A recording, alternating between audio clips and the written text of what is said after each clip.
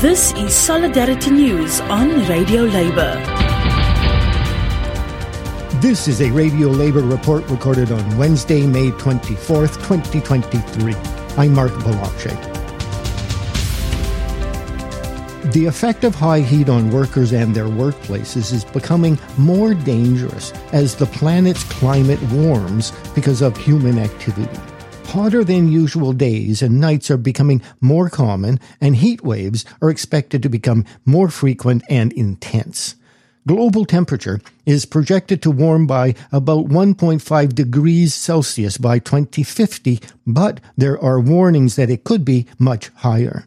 To illustrate the effect of intense heat on workers, the World of Work video program of the International Labour Organization produced a show. It was hosted by Sophie Fisher, a senior communications officer at the ILO. In this program, we'll be looking at heat stress. As global temperatures rise, how can workers and businesses adjust to the impact of heat on the world of work? An ILO delegation attended the International Conference on Occupational Heat Stress in Doha, Qatar. The event brought together international experts, government officials, workers and employers' organizations. They discussed ways to prevent and mitigate the effects of heat stress on workers. The ILO has published a report on the subject, Working on a Warmer Planet. I'm joined now by the lead author of that report, Catherine Saget. Catherine is Senior Technical Specialist and Team Leader at the ILO's Research Department. Catherine, welcome and thank you very much for joining us. In your report, you estimated that heat stress could lead to the loss of 80 million full-time jobs and global economic losses of 2.4 trillion by 2030. Now, that report was produced in 2019. Since then, do you think the situation's got better or worse? Well, these estimates are based on a 1.5 Celsius scenario of increasing temperature, so a rather optimistic scenario of climate change. On the other hand, awareness of heat stress is much higher today, and many adaptation measures to protect workers' health has been taken. In fact, most adaptation measures to heat stress have been taken over the past 5 years, that is after the release of our report. This is why the research department is working on a new report to produce new estimates and to analyze these measures in collaboration with colleagues from Laban, OSH and other departments. Some people may not quite understand what we mean by heat stress here. I mean, compared to simply being outside in hot weather. So what exactly do we mean, and why is it dangerous for workers?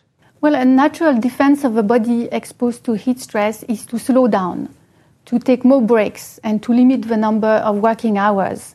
But at higher temperature and at prolonged period of exposure, heat stress can lead to exhaustion, it can lead to permanent disability, it can even lead to death. And especially the elderly, small children, workers with a precondition are more sensitive to heat stress. But in fact, and I think this is worth mentioning, it seems that there's a great diversity amongst workers in how they adapt to heat stress independently of these factors. This is why a precautionary approach is recommended to make sure that, nobody is at a risk of having his or her health damaged. Right, okay. Now, before we did this interview, we ran a quick poll with some of our viewers, and we asked them, have they ever experienced work at temperatures in excess of 30 degrees? Now, 80%, more than 80% said yes, they had. So clearly, this is a major issue for workers. So what kind of advice could you give to individual workers who want to try and mitigate the risks now? What can people do for themselves? I think that most of us have experienced the occasional discomfort of working under high temperature or just coming to work under high temperature. And in this situation, the most immediate measures that can be taken is to stay in the shadow or at least cover your head, stay hydrated and take frequent breaks. It is also a good idea to check around us and see if other people, other colleagues are in need of help. And that's it. Labour news you can use. I'm Mark Boulanger. Thank you for listening. And remember, it's all about global solidarity.